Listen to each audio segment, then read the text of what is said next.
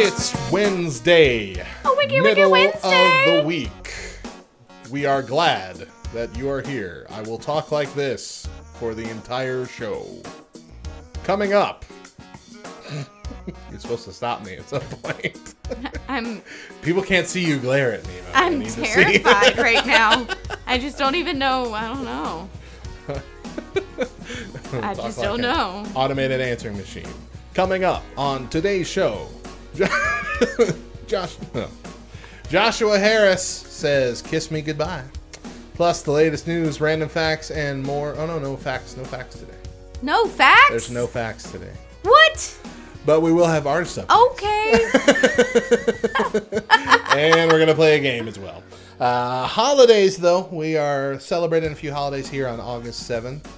And I'd like to know what those holidays are. Are there any more exciting than the last 2 days worth of holidays? Nope. Sorry. National Green Pepper Day. Ooh. Well, today's National Lighthouse Day. Okay. I mean, lighthouses are nice. Anytime I think of lighthouses, I My think of lighthouse. No.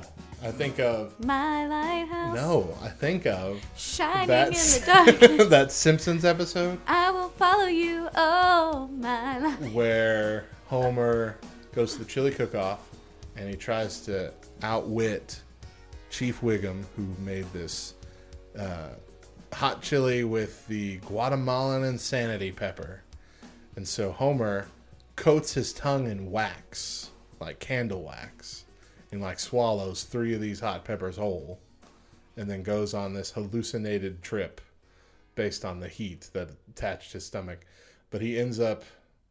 No, I'm mixing up 2 stories. My lighthouse. It's also Professional Speakers Day. Well, the story was... Which you are not. Marge left him. He left Marge. I don't know. Oh my gosh, we're done. Dang it! Done. We're so done. It's been so long since I watched No more Simpsons. Nope, we're done. He thought that she wasn't his soulmate anymore. And so he went looking for a soulmate. And the last person he thought he could find was the lonely person running the lighthouse. And he gets up to the top of the lighthouse and it was automated. Okay. That's the story. Again, guys, I'm sorry. I was trying to say that it's Professional Speakers Day. Sanity peppers. Which Matt is not a professional speaker. I went to Toastmasters. I got a standing ovation at Toastmasters. Good for you. Does not happen. Good for you. Not that Toastmasters anyway, because it's in prison. Chris's uncle would probably beg to differ. He's a big Toastmasters person as well. Okay, and then... Oh, yeah. Particularly preposterous packaging day. Yeah, good job. This is my father-in-law's favorite day of the year, and he celebrates it every day of the year. It's the worst thing ever to get a package packaged by my father-in-law. Why? Because he puts like 10 rolls of tape on the box itself. So you cannot get into the box. My mom does a particularly annoying thing. She uses, bags for presents, which is fine. Mm-hmm. And most of the time there's still paper in it or whatever. Mm-hmm. But instead of just letting that be the present with the gift obscured by the tissue paper, mm-hmm. she also closes it at the top and puts a piece of tape around over the top. And that is, unless you have a knife on you, that's a difficult piece of tape to remove, and it ruins the bag, so you can't use it again. Yeah. And she does it every year. We're like, Mom, you're not taking these on the Indy Speedway. They're not going to fly out if you don't tape them up. Yeah.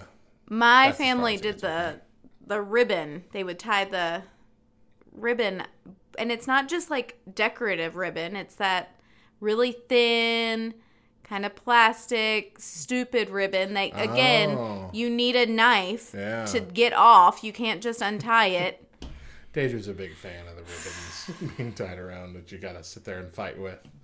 But no, my particularly preposterous packaging was comics from the newspaper. I used that, which I thought was fine until I Until your in-laws gave you a hard time about it, yeah. Everybody, every member of that family at an individual moment mocked me for that. And so I never did it again. Can I just say, I have a really difficult time when people, like, pick on people about certain things. Like, right. Well, it was all in good fun. It was just like that lady that was trying to push you in the pool. They thought they were just being funny. You're not being funny. It's not funny. It's rude. Oh. I teach that to my children. Like, picking out something that's different about somebody and picking on them about that is not funny. Right. That's not a joke.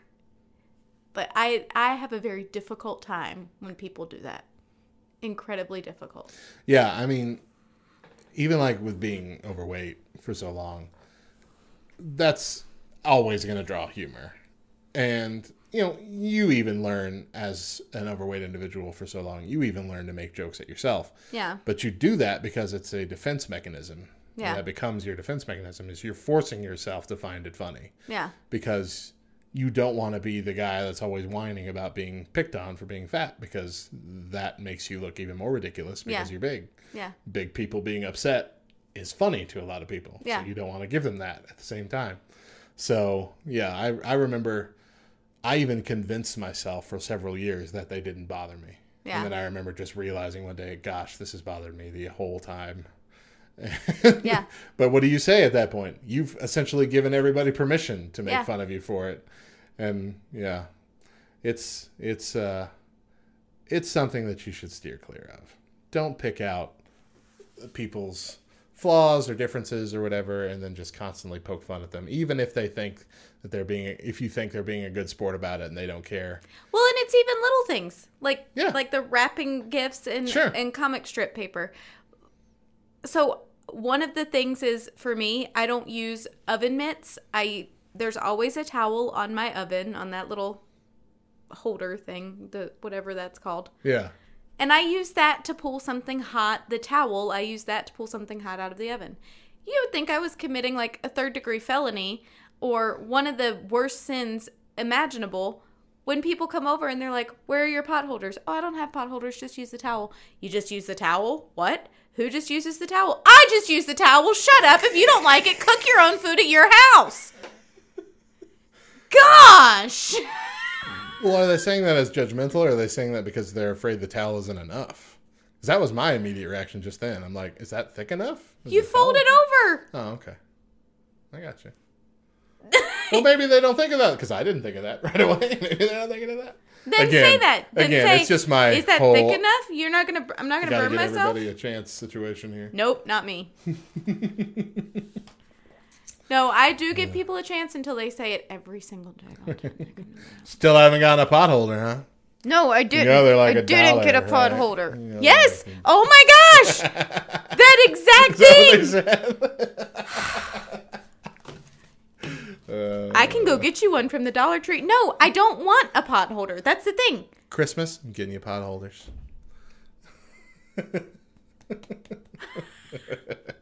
Anyway. Thank you. I will put them in the closet. So that was like a tangent.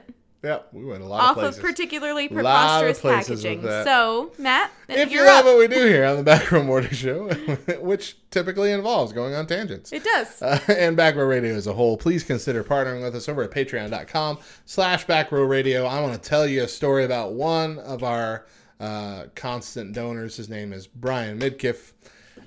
Dude gives plasma. And then with the money that he makes from giving plasma, he donates it to our station. Dude is bleeding to keep this ministry going, guys. And sure, it's not a lot of money, but it means the world. Because not only is he doing something great by donating that plasma, he's doing something slightly less great by supporting our radio station. No, he's a fun guy. He's always been very active in following us. He's been one of the guys that supported us from really early on, back when we were a podcast. And that is literally how he donates money to us. Is he donates plasma, and the money that he gets from donating each month he gives to our station because he loves us that much. And I think that's fantastic. That is fantastic. You don't have to bleed to donate to our station, though. Give up one Starbucks coffee, frou-frou coffee a month. Hey, toss it our direction. I think like we said yesterday, you set up a recurring payment for $5 a month. You'll never even notice it's gone, and it'll mean the world to us. So if you love Back Row Radio, if you want us to keep going and keep growing, then take the time, give us a little bit of effort over at patreon.com to sign up and get a recurring donation going and help keep us from having to dive even deeper into our own pockets to stay afloat once our licensing costs go up. Help us out, y'all. Again, none of the money that you donate goes into our pockets. Every penny that is donated goes right back into the radio station one way or another. So yeah, more information, patreon.com/backrowradio. We got a few artist updates for you. Michael W. Smith and Amy Grant recently unveiled a new historic marker in Nashville. According to CCM Magazine, the marker celebrates Koinonia.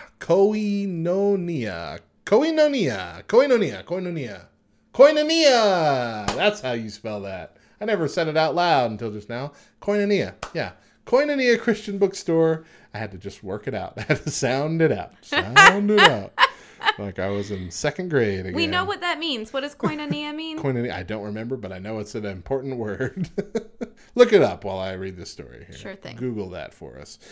Koinonia Christian Bookstore and Coffee House's impact on the formation of contemporary Christian music. It's located at 1016th Avenue South in Nashville, so it's like an important place. It's where CCM essentially got its start. Back there with Michael W. Smith, Amy Grant, pioneers of the early days of CCM music.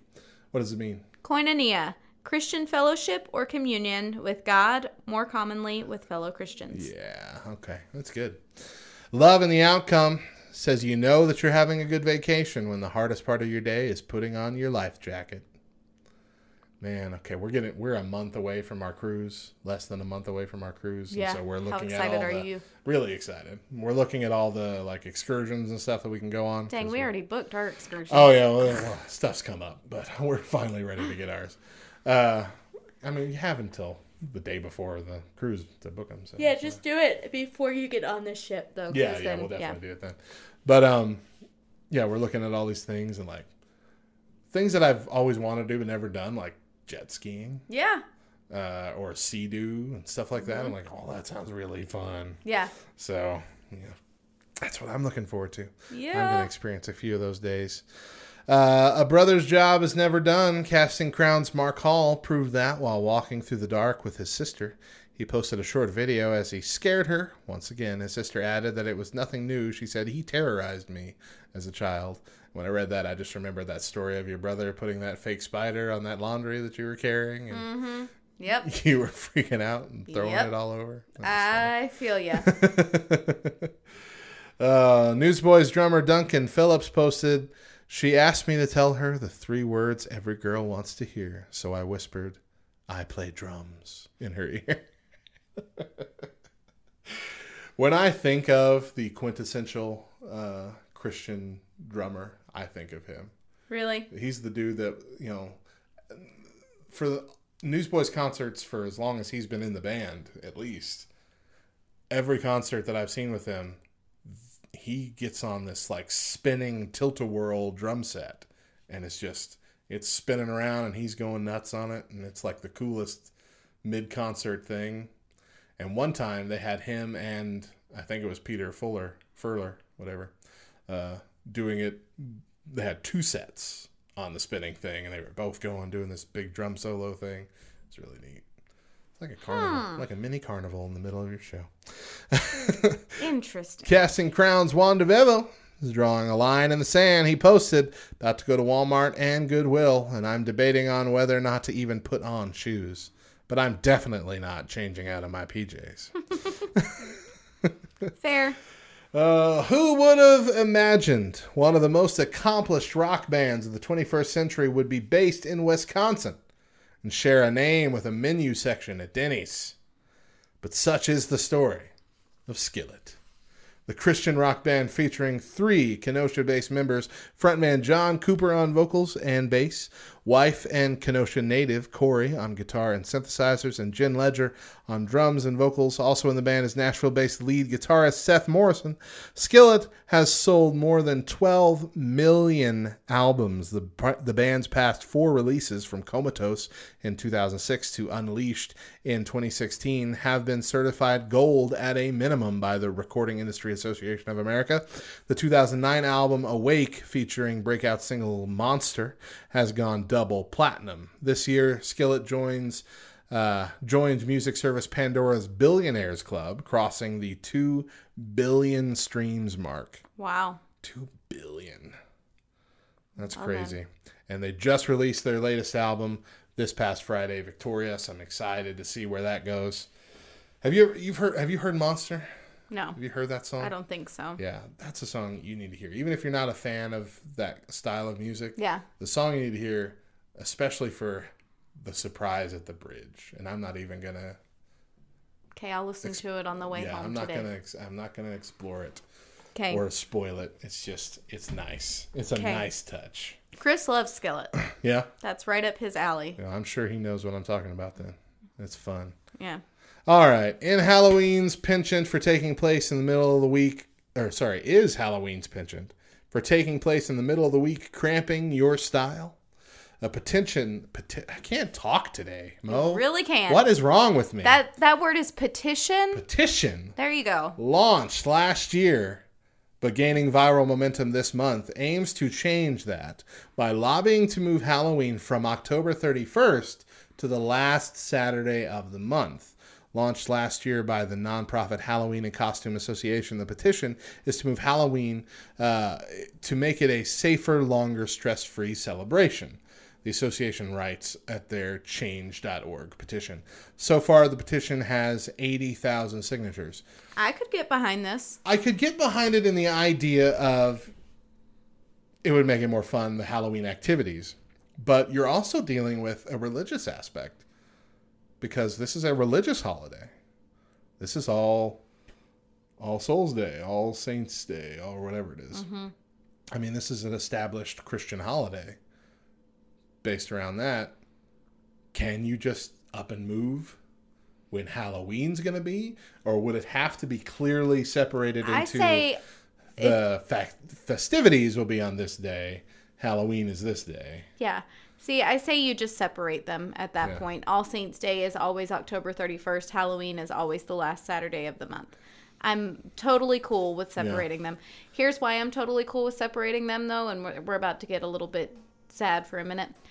Chris's mom died on October 31st. That's right. And so Halloween is always a really tough day for us ever since then. So it would just be nicer for my family personally if we could move it to the last Saturday of the month. I don't know why I always think it was closer to Thanksgiving, but yeah, it was right on Halloween. It was Halloween Day. Yeah. Yep. But yeah, it would be nice. I don't see it happening just because of the logistics of it. You're such a Debbie Downer. You would have to have every town, because this is a town-governed thing, because there have been towns that move it. Yeah. You would have to have every town in America agree, okay, it's going to be this. And so if we started doing that and you had some towns not participating, I mean, you already don't really know these things. I mean, newspapers are dying. We got a newspaper twice a week now. Yeah. We used to have it every day, including Saturdays. Now it's twice a week. Because, local news just doesn't happen. You can go online, sure, but who's to believe what online? You got someone that's always posting fake stuff about your town. See, and I feel like it could be done. Yeah. If it's going to be done, though, it needs to be done, now. Because there's still some reasonably good sources that you can go to, and it can be spread at a good rate. Yeah. Where everybody should know. And if you don't, then you're stupid, and your poor kids aren't getting any Halloween candy because they missed it, because it was on Saturday, not Wednesday. Sorry. Mo has feelings. They're not nice, but they're there.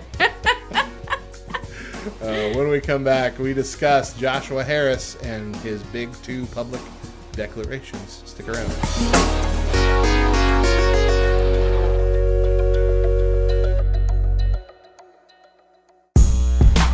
It's time for a first world church problem from Back Row Baptist. Oh man, the church Wi-Fi's down again. You gotta be kidding me. Now I gotta use one of these pew Bibles, like some kind of wild animal. This has been a first world church problem.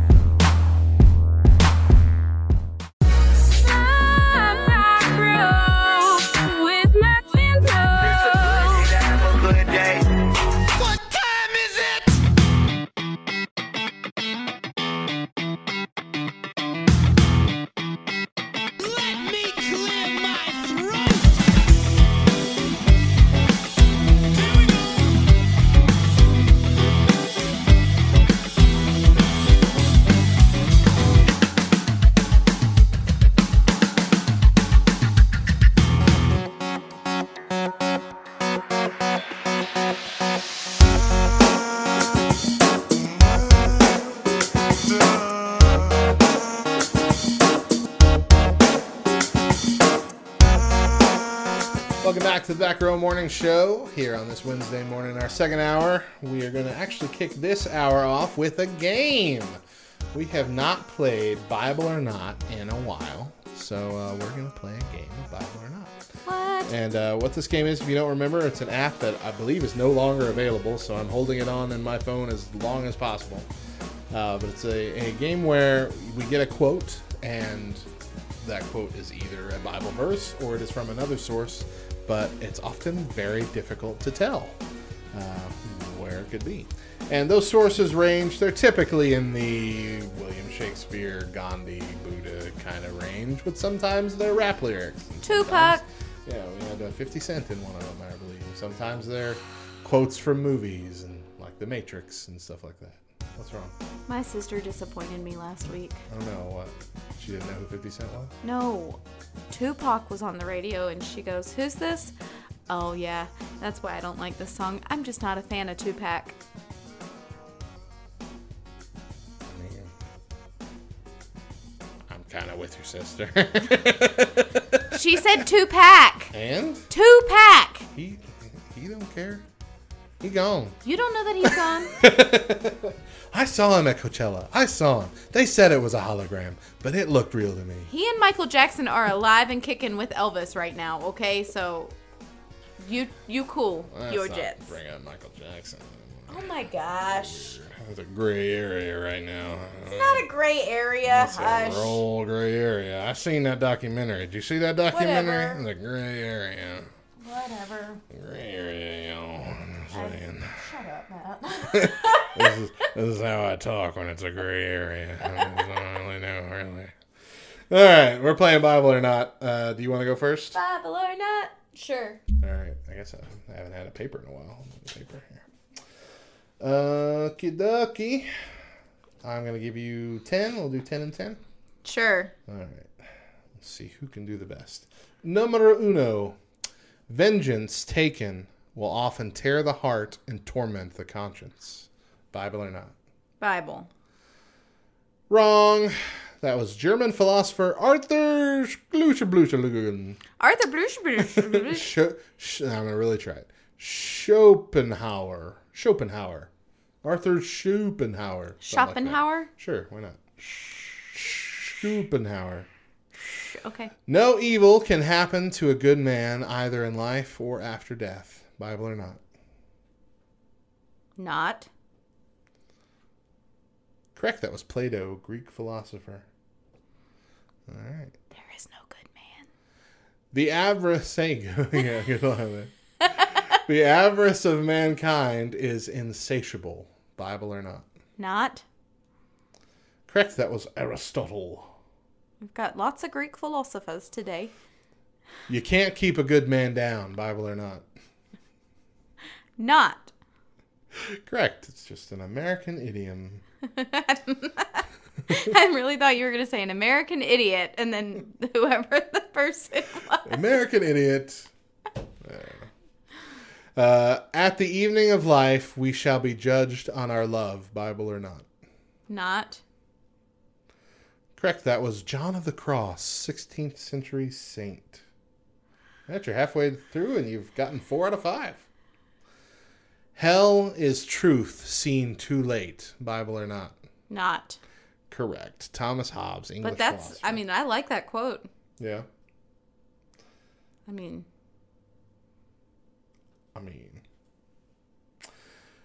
Hear no evil, see no evil, speak no evil, Bible or not. That's not Bible, right? I'm not giving you the answer. I think it's not. Is it that- not Bible? is I that- don't know. What's your guess? I don't know. I'm going to say not.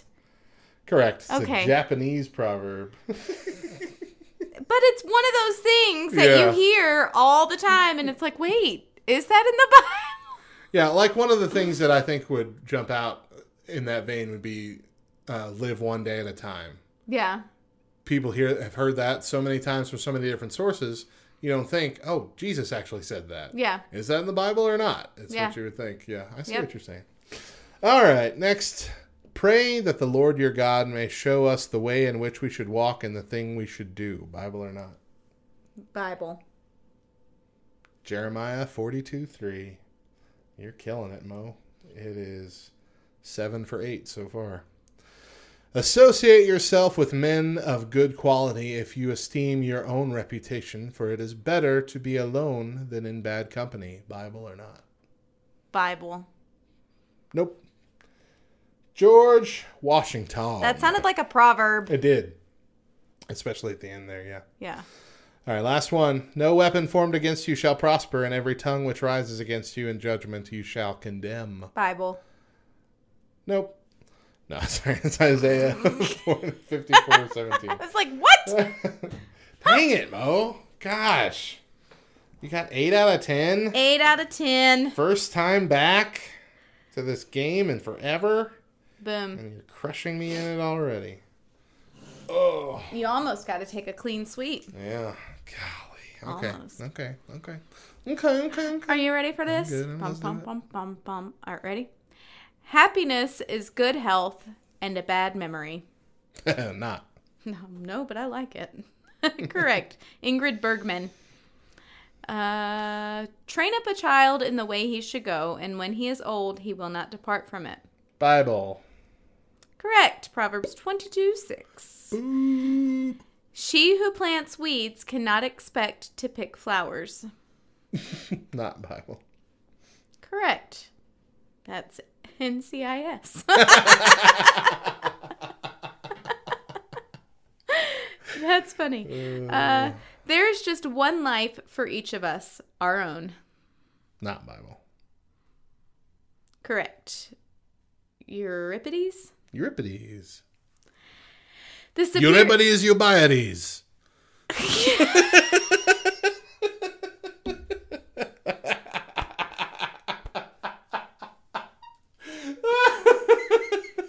Wow.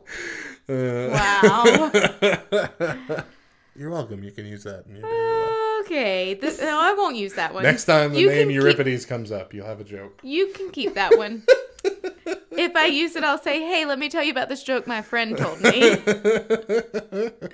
The superior man is modest in his speech, but exceeds in his actions. Oh, shoot. Oh, man. I mean, that sounds like it should be in the Bible, one way or the other, but is it an actual verse or not? It was like my George Washington quote that I thought was a proverb. Yeah. Oh, man. Oh, there's so much writing on these. There's nothing writing on them, but I want to win. Okay. Oh. The superior man is modest in his speech, but exceeds in his actions. I'm going to say not Bible.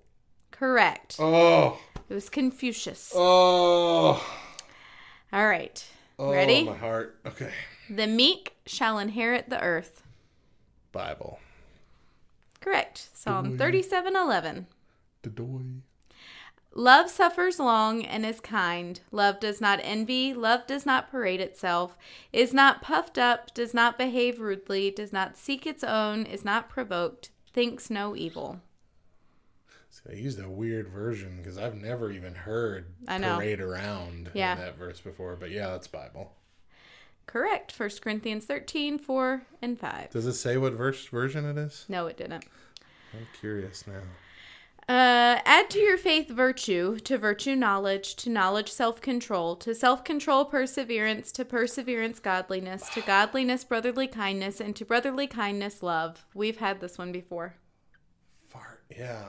I've also heard it recently, but I can't remember if it was in a biblical setting or not. Oh, man. Okay, I have a little leeway here. I've gotten 7 out of 7 so far. Yeah. Got 3 more to go. I only have to get 2 right.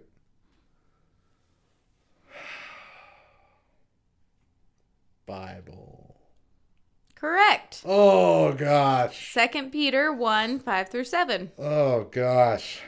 Getting anxious over here, Mo, with each of these. All right, you ready? Oh, I'm a little lightheaded also. Go ahead. Forget injuries. Never forget kindnesses.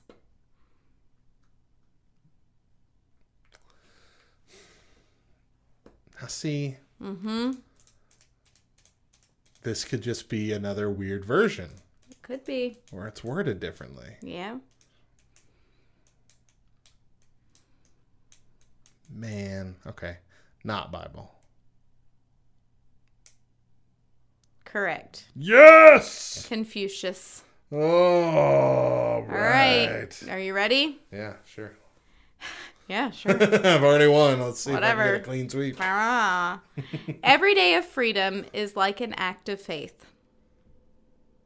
Not Bible. Correct. Who is that? Defiance. 2008. Defiance? Must be a movie. I was going to say movie or clean show. Sweep.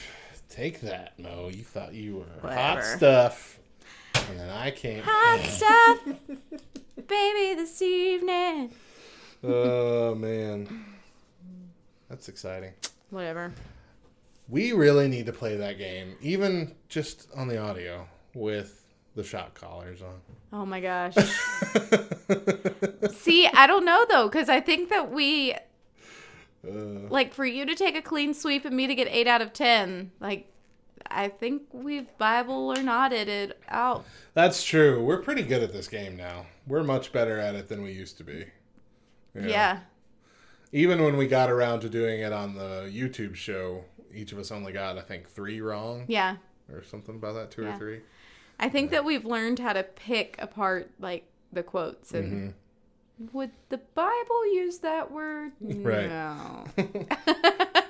The Bible used that colloquialism, that weird phrasing. I don't think so. All right. A new study from Graz University of Technology in Austria, Australia, found that the core and seeds of an apple contain beneficial bacteria, meaning you might want to think twice before chucking the apple core in the trash can. To conduct the study, researchers analyzed organic and store-bought apples for bacteria in all parts of the fruit, including the stem, core, seeds, and peel. The study found that the organic and store-bought apples contain a similar quantity of bacteria, but discovered that the majority of the apple's bacteria exist in the seeds. So, swallow the seeds? That's essentially what they're saying. See, and I was just thinking, like, I'll just suck on the core for a little while afterwards. And yep, like a little, like a chipmunk, you know. After apple treat, just toss it. That's all you can get me to do. Also, you know, in an orange, most of the vitamins are found in the peel of the orange, not the orange itself. Yeah. Yeah. So my grandfather. He's actually my step-grandfather, who was a pharmacist, would eat the orange whole like an apple. Oh, eat it like an apple? Yep. Oh. I would just need to bite right into it. I would need to slice the peel itself into like little strips or something? Nope. He'd eat the whole thing. Wow. Yep. That's commitment. Yeah. Right there. Mm-hmm. Sure. There was I don't know if, I'm sure your kids have seen Dude Perfect on Yes. YouTube. Showed you. Yes. Right? They've been doing this show called Overtime on there where they do a bunch of ridiculous things, but one of them is called That's Unfortunate. And one of them gets their name drawn out of the hat and they have to spin this wheel. It's basically a wheel like we had, a punishment wheel. Mm-hmm. And one of them was eat a whole banana. Like, Ew. including the peel. And then you had to just watch them, and the guy just had to eat the whole thing. I'm like, that is disgusting. Yeah, I couldn't do that. And I believe he threw up, or he almost threw up from it. Yeah, I couldn't do that for sure. So that's what I was thinking when you were telling me. That's what I was picturing. No. Oh, all right. Well, we're going to get into a topic that has been circling the Christian interwebs for the last week or so. And it's... there's a lot of people falling on different opinions on what's going on here. We're not gonna set out to come to any real conclusions on this. We're just gonna kind of examine it and give our thoughts. Mo's kind of coming into this cold. She wasn't aware of these things going on. I've been following it kind of closely, but not closely enough where I'm reading everybody's comments, and because I just can't handle that from humanity right now. But let's. If you're aware of Joshua Harris, you would know that he is the author of what was a kind of controversial Christian bestseller called I Kissed Dating Goodbye. And that came out in the 90s when he himself was really young. And though it didn't really sell like in such a big number compared to other bestsellers, its influence did impact a lot of Christian culture, especially evangelical Christian culture. And it kind of saw the rise of a new generation of courtship, like not dating anymore, not going on dates, but essentially getting to know someone without dating and then getting married. You know, it's a whole situation where you don't actually get romantic with anybody until after you're married. You know what I mean? There's no kissing. There's no physical touch, any stuff like that. Yeah. Which, I mean, as an overarching point, that sounds great. That would probably be ideal when it comes to, being pure. But at the same time, it's not really realistic in the way humans interact anymore or the way we get emotionally involved. And the idea of getting married without having dated the person in a romantic fashion is frightening. So I didn't read his book. Is that really how he describes courting? No, I mean, no, I'm not, I don't remember all the specifics. How would you describe it? I'll tell you if that sounds like what I remember. Well, for me, courting it's more, almost more advanced than dating, if you will. Yes, you take out the romantic side of it, and there's physical touch, there's hand holding, there's hugging, there's, there, obviously you want to steer clear of kissing or anything that is going to lead to impurity. But you always have you go on couple dates with a friend or, have somebody alongside you just to kind of keep you accountable.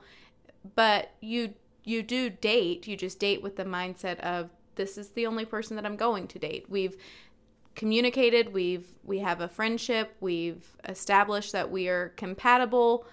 But I'm not just going around dating this person, and this person. I am courting for the idea of marriage. Okay. Yeah, that might be more close to what he's saying. Okay. And again, that idea isn't particularly bad. Yeah. But I think what happened, and probably why my understanding of it here, explanation was a little bit more intense, was that the effect that it had was that what really happened was we all kind of turned into Puritans for a while. Yeah. Or we turned we pushed that way. Yeah. And it was heavily more like it was the adults that were kind of pushing that on kids. It wasn't kids discovering that idea for themselves. Right.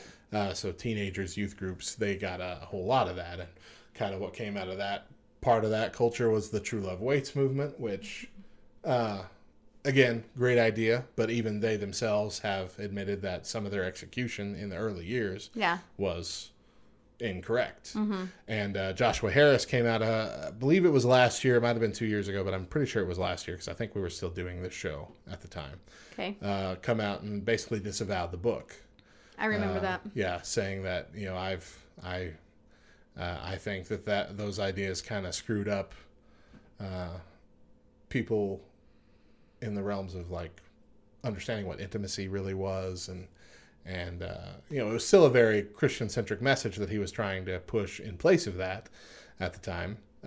But he just thought that book didn't really hold up to scrutiny. And he kind of apologized for even writing the book at the time. However, since then, in the last few months, we've seen 2 new like Instagram announcements that he's made. The first one came last month when he and his wife of 20 plus years announced that they were getting a divorce. And they announced that it was an amicable split up and they were still going to be friends, but they were done. And I mean, as amicable and as nice as that could be, that was hard to hear for a lot of people. Yeah. Especially in the Christian community, because we always push, as the Bible does, that, you know, once you're married, you're together. That's a final decision. It's not barring a few circumstances like abuse and I believe unfaithfulness is in the Bible as well, if they're continually unfaithful. And, you know, absolutely understand those situations. But just to come to the decision, we're done. You know, you can speculate all day long of what brought up that decision, if it was something that they could have worked through. We kind of talked about yesterday during that list about loving tough. We talked about how there are going to be years where neither of you are happy sometimes. And that doesn't mean that the marriage is lost, and that doesn't mean you're not going to get back to a happy place. It's usually a very temporary situation that you'll find yourselves come out the other side of even stronger and even happier. Right. And a lot of people, but unfortunately a lot of marriages can't make it past that point, Christian or not. It's possible that's what happened here. I don't know. I mean, over 20 years together seems like a shame to throw away. Yeah. That's what I'm, you know. Yeah. And starting over after that. How do you start over after 20 years of marriage? You know, that's a rough situation. We learned yesterday that I would not be able to date. No, yeah. I don't think either of us. You're like, well, we're done, I guess. We're expired. And that's it. Like old milk. Take us off the shelf. Yep. I'm just going to rot out in the landfill. Yep. But I guess what came as even more of a shock came last week in another Instagram post, this time talking about the state of his faith, where he said, "I have undergone a massive shift in regard to my faith in Jesus. The popular phrase for this is deconstruction. The biblical phrase is falling away. By all the measurements that I have for defining a Christian, I am not a Christian. Many people tell me that there's a different way to practice faith, and I want to remain open to this, but I'm not there now."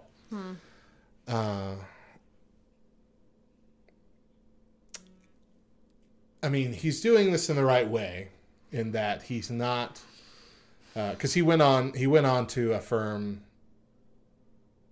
gay, lesbian marriages and stuff like that. Okay. LGBTQ, etc.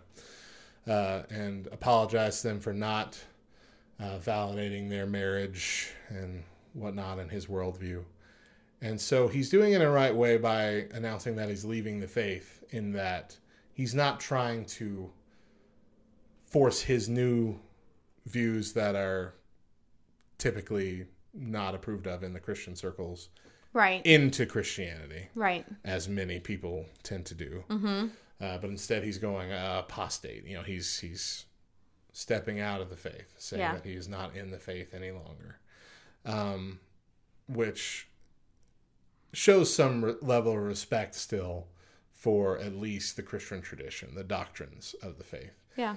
So I mean, it's a respectful way for him to do this when it comes to how he's treating the rest of us believers. But at the same time, it's so hard to hear that happening to someone who was a respected pastor. He's been, he was an author. He's done a lot, and there's a lot of people that followed him, a lot of people that trusted him as they grew in their faith. Mm-hmm. And to have him reach a point where he's like, I don't think I'm a Christian anymore, it's heartbreaking. Yeah. And I don't want to. If there's one thing I want to make clear is that I don't want to bash him over the head with this, because it's got to be a tough situation for him to be in. And I'm sure all of us have had times when we've doubted what we believed in. We've doubted some of the things that we've been taught and struggled with making certain decisions about what we believe within the Christian faith. And for some, I know that struggle could be far harder than others. And some people come to certain realizations about what they believe, and it goes against Christianity in some form. And sometimes that causes this. Sometimes they try and reconcile it. Sometimes they just don't think about it. Yeah. I mean, and it's got to be a very common thing for, I'm sure, everybody. Every Christian has gone through something like that at some point. Doubts are normal. Yeah. But it is heartbreaking to see someone come to the conclusion, well, I guess I'm just not a Christian anymore. Mm-hmm. But it's really easy for us as Christians, especially those of us online who are free to voice our opinion without having to speak face-to-face with anybody, to just let loose on the guy. And unfortunately, that is what's happening with a lot of people. Yeah. A lot of people are going just that crap crazy over how dare he come to this decision and leave the faith. And that shouldn't be our response. Yeah. Our response should be to love him and to hope that he comes back. Absolutely. There's certain things that we can unpack from this, and we're going to do that in our next hour. So stick around with us. We will talk more about this and how we should respond, and kind of how this I Kiss Dating Goodbye culture affected the church throughout the years. But for now, we're going to take a break. We're going to jump into some music. It is Hip Hop Hump Day, which means we got a triple scoop of rap and hip hop coming your way. Some of the best Christian rap and hip hop out there. Followed by some of our normal mix, and then we'll be back at the top of the hour. Hip, hip, hippity hop. And continue our discussion. Stick around. We'll see you then.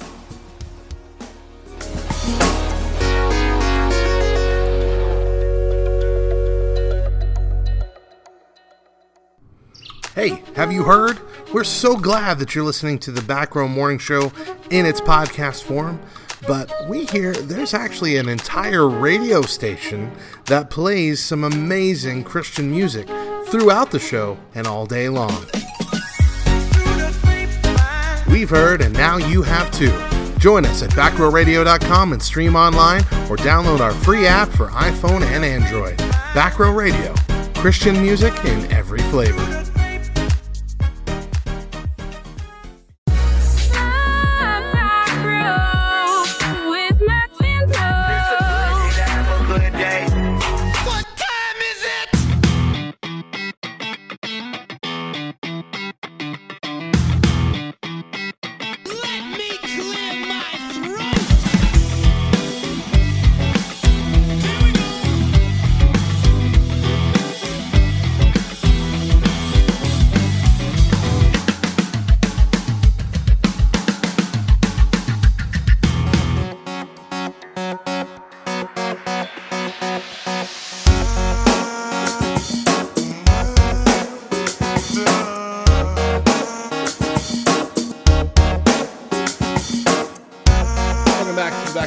Show here on this third hour. We are continuing our discussion on Joshua Harris, and author of I Kiss Dating Goodbye, and his recent announcement of splitting up with his wife and leaving the Christian faith, and kind of how that has affected us as a Christian culture and how we should be responding. The movement brought about by I Kiss Dating Goodbye has actually all been kind of referred to as a sexual prosperity gospel, in that it kind of establishes an if-then situation, meaning that if the book kind of promises that if you, or at least it seems to promise, it might not actually be doing this, but it was the interpretation that the church kind of as a whole took up, is that if you follow these steps and you do it this way, God will bless that, and you will, get married to someone, and this marriage will last forever. Right. Kind of situation. That's kind of how it was seen. True Love Waits also had the same kind of problem early on, is that it said, if you hold yourself for marriage and if you do this, you will do that.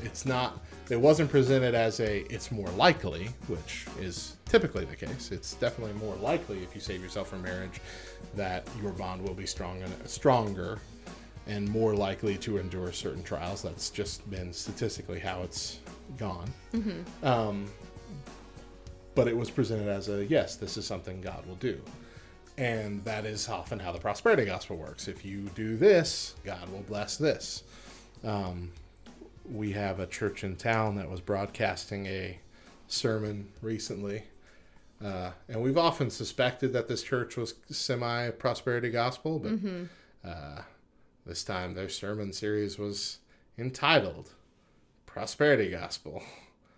And so kind of removed all doubt. Right. So I was very interested in hearing this because I wanted to hear it from, the horse's mouth, as it were. Yeah. And so I'm listening, and I watched firsthand in this live stream how they took one scripture and what it meant and flipped it into meaning something different.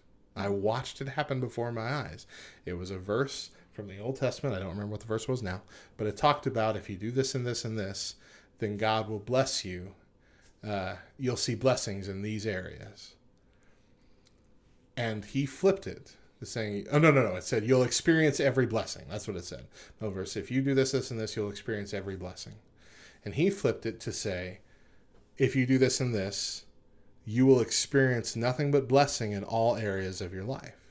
And that's not what the verse said. Right. The verse said you will experience every blessing. It didn't say you will never experience bad things. Right. It didn't say that every area of your life will always be blessed and will always be positive and it will always be fulfilling and prosperous and everything. It said that you'll experience every blessing. At some point, sometime, all these blessings will come upon you somehow. Yeah. Never said it was a permanent thing. Never said that there would be no other options. But he flipped it to mean that. And, it flips to the crowd and everybody's just positive. Yeah, absolutely. That's exactly what that means. And just watching that happen before my eyes and seeing how, had I not been really listening for stuff like that, I could have just easily gone right along, not even thinking twice about how he flipped that.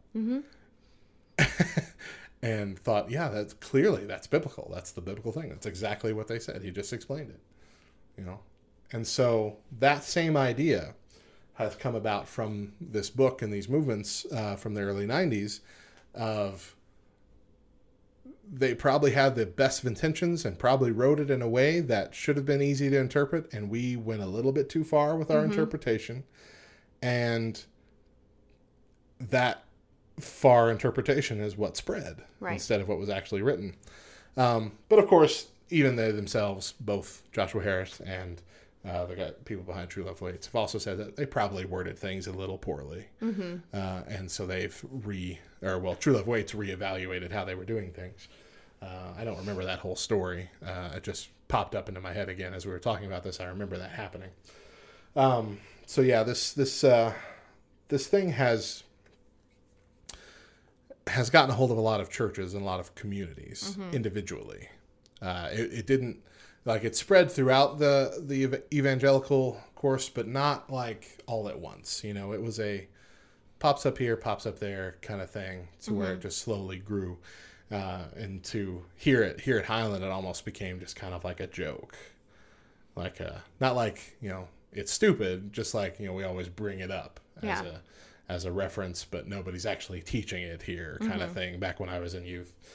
Like, I ain't kissing dating goodbye, something like that. Yeah. And so it's just the culture itself kind of put a heavy condition on how we were supposed to live our dating lives, or rather our non-dating lives, and what that was going to entail as a result.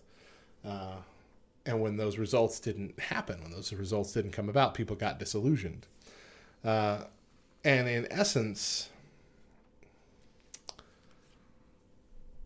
what it did was that because this was almost a standard that most people couldn't hold on to, because this, it's laying out essentially what they were saying was the perfect route, which is nearly impossible. Right. I mean, how many couples actually make it to marriage? Yeah. As virgins? The number's nearly zero, Christian or not, because it's really tough. And so this is not calling just for that, but calling for no kissing. Gosh, I would have failed that immediately. And, stuff like that. And so when you are governing your relationship standards by those guidelines, and then you inevitably slip up and fail, at that point, especially the point of sexual intercourse, no coming back from it. Right. You have failed this task. And so now your relationship is defined by essentially your sins. And because you were taught this curriculum or this idea, that has tainted this relationship. But at the same time, because you had sex, you have to continue in that relationship, religiously speaking.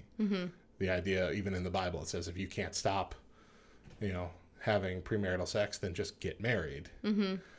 But while that was clearly just look, if you're having a hard time, just get married. Get on with it. Y'all are together. That's the situation. Right. This laid it out as you ruined it. Yeah. Or at least that was the idea that people took away from it. It's really hard to differentiate what was actually said and what people interpreted it saying. But essentially it gave this cultural idea that sex in and of itself was a sin. And that, I think, is what really helped evangelicals cling to this movement. Because we've always had that thought. I remember the wedding night, my wedding night. Deidre and I we hadn't been, as I said, we haven't been models of propriety while we were dating, but we had at least managed to not have sex until we got married. And I remember the wedding night feeling like this is wrong. Just briefly, sure. But at the same time, like, we shouldn't be doing this. Because it has been drilled so hard into us that sex is a sin. Sex is a sin. Sex is a sin. Sex is a sin. Not premarital sex is a sin. Right. Sex is a sin. Yep. And that is a dangerous, dangerous label to put on something that God created. As the creation method. Right. For humans. Yeah. It's the way we create other humans. And we're saying it's a sin, it's a sin, it's a sin, it's a sin. And so, of course, we would cling on to something that preached that so heavily that you weren't even supposed to kiss the person that you were going to get married. And yeah, it was a rough time. And I think we're still feeling those effects. And so, of course, those of us teenagers-wise growing up who go to college or want to rebel against, being what they learned in church that some of them feel like they were forced to go to in their families. Right. What's the first thing they're going to do? Absolutely. It's, I don't know what else to say about the effect that it had other than it just set a standard that nobody could really live up to. Yeah. Very few people could live up to. Yeah. I can think of one person I know of who was able to stand up through all those standards. Yeah. Who literally did not even kiss her husband until the day they got married. Wow. And I don't know how she did it. Proud of her for doing it. Yeah. But yeah, I don't think I could have ever gotten to a point where I could have done that. Yeah. You know? Yeah. Personally, I know I'm too emotionally I was anyway, emotionally invested in relationships that was all I cared about. Yeah. And so, of course, I was going to want the physical affection stuff that went along with it. And to not have that, especially seeing as Deidre and I dated for 5 entire years before we got married, to not have any of that for 5 years, I wouldn't feel like we had a relationship. Yeah. And that's what I always saw courtship as, is you don't really have a relationship, I feel like, because of that nature, because I feel like that's synonymous with it. And I feel like most people have that thought, that correlation. Yeah. I don't know. What do you think? Do you think that that's where we still are as a church? Or do you think we're growing out of that? I don't know. You got a kid in youth. I have 2 kids in youth. Oh, yeah, that's right. Caitlin's in youth now, too.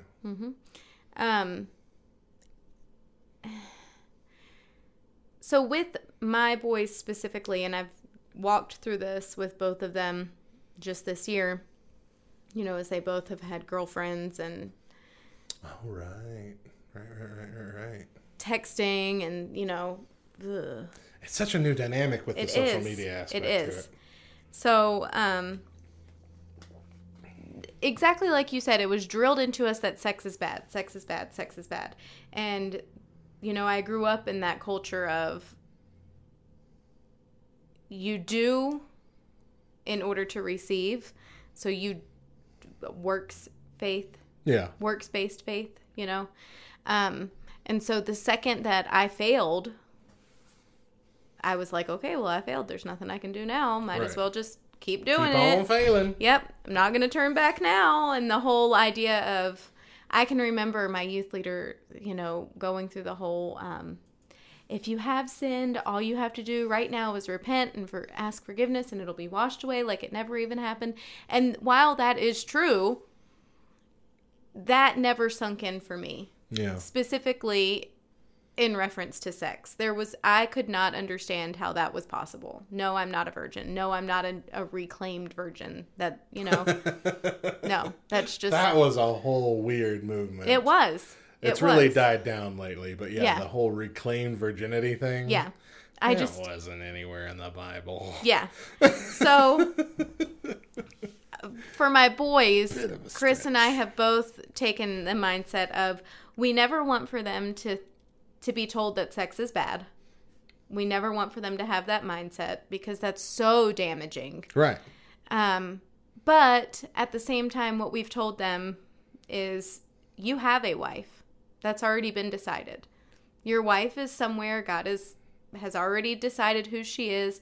She's being raised. We're praying for her. We're praying that she's being raised in the same kind of environment that you are so that union will be an easy one that doesn't come with a whole lot of stress and frustration and anxiety. But at the end of the day, you are already destined for someone. Yeah. And everything that you share with someone else who is not your wife is something that is going to cause turmoil. It's going to cause pain. It's going to cause hurt and heartache. You know, both of my boys have said, I love you to a girl. And I've had to tell them, and thankfully that's the furthest that it's gone, but I've had to tell them, now when you tell your wife that you love her, is it going to mean the same? If you found out that your wife has told other people that she loves them in a romantic, intimate way, then when she says it to you, do you think it's going to mean the same? And that resounds with them. They're both like, oh, okay. Yeah, it would hurt to find out that someone who I do love has used that with someone else. And so in the same way, you know, we're carrying that through with sex and with intimacy. If you give that to someone else, then what you have to offer your wife, it's a little less. Yeah. It means a little less, you know. And on top of that, it can cause some trust issues. Speaking from a place of personal experience, you know, if I found out that the person that I love has told a million other people that he loves them, well, then I'm going to, every time he says it to me, I'm going to be like, yeah, okay, you love me, but you also love Sally and Dawn and Jenny, you know, but so that for us, the way that we are raising our teenage boys, that's how we are steering the message is you already have somebody who the Lord is destined for you to be married to. We already love that person, no matter who she is or where she comes from. And we want for you to be the best that you can possibly be for her. And that requires us walking alongside you in your purity. Yeah. So. Yeah, you're absolutely right. And, yeah, I'm terrified. Yeah. Of kids. My kids getting to that point. Oh, man.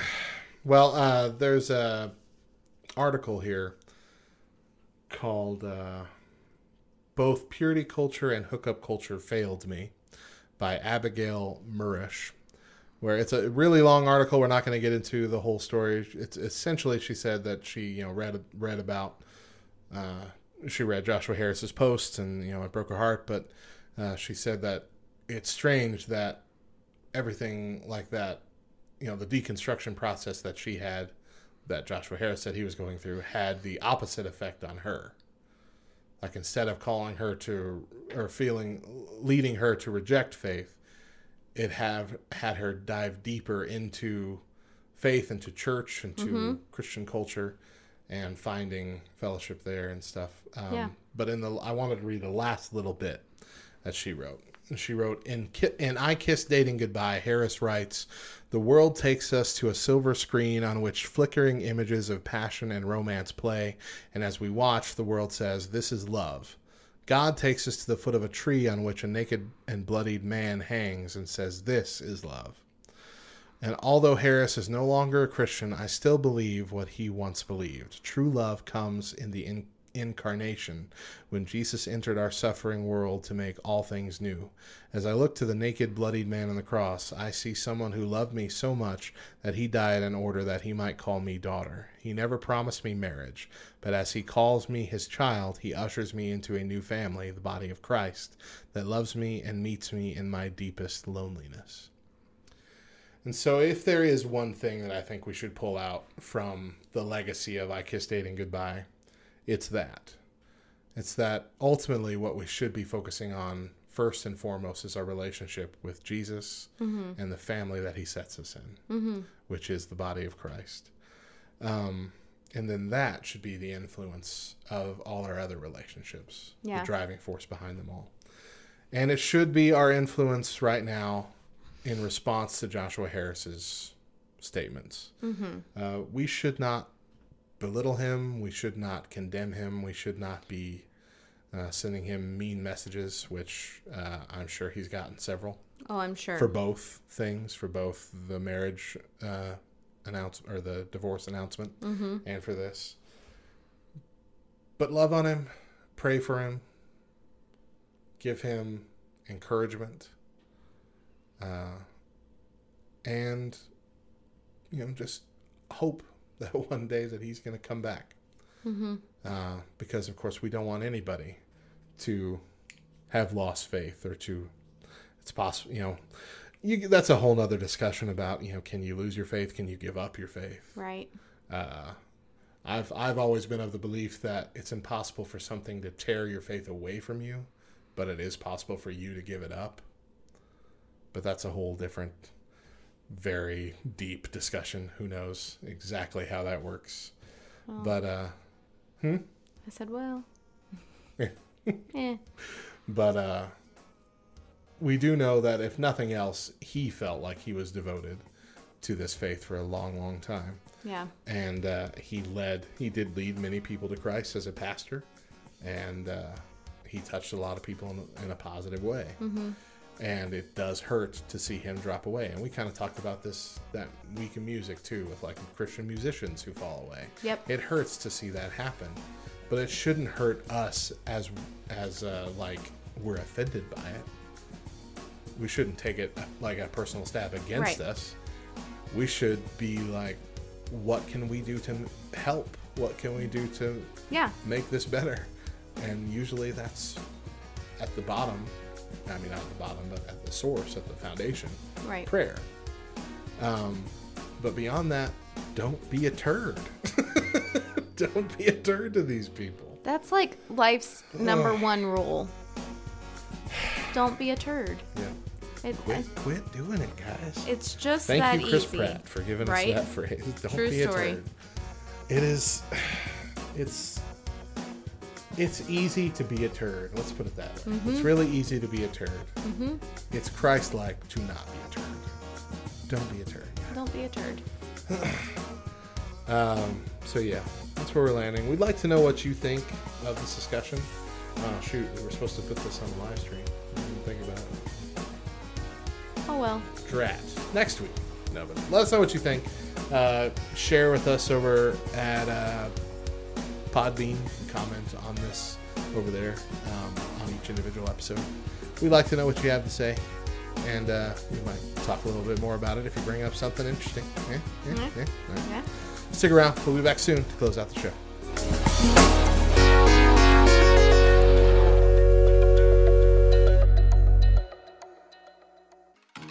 The Back Row Dance Party. 2 hours of the best Christian dance, electronic, and EDM. Saturdays at 7 p.m. Eastern. Only on Back Row Radio.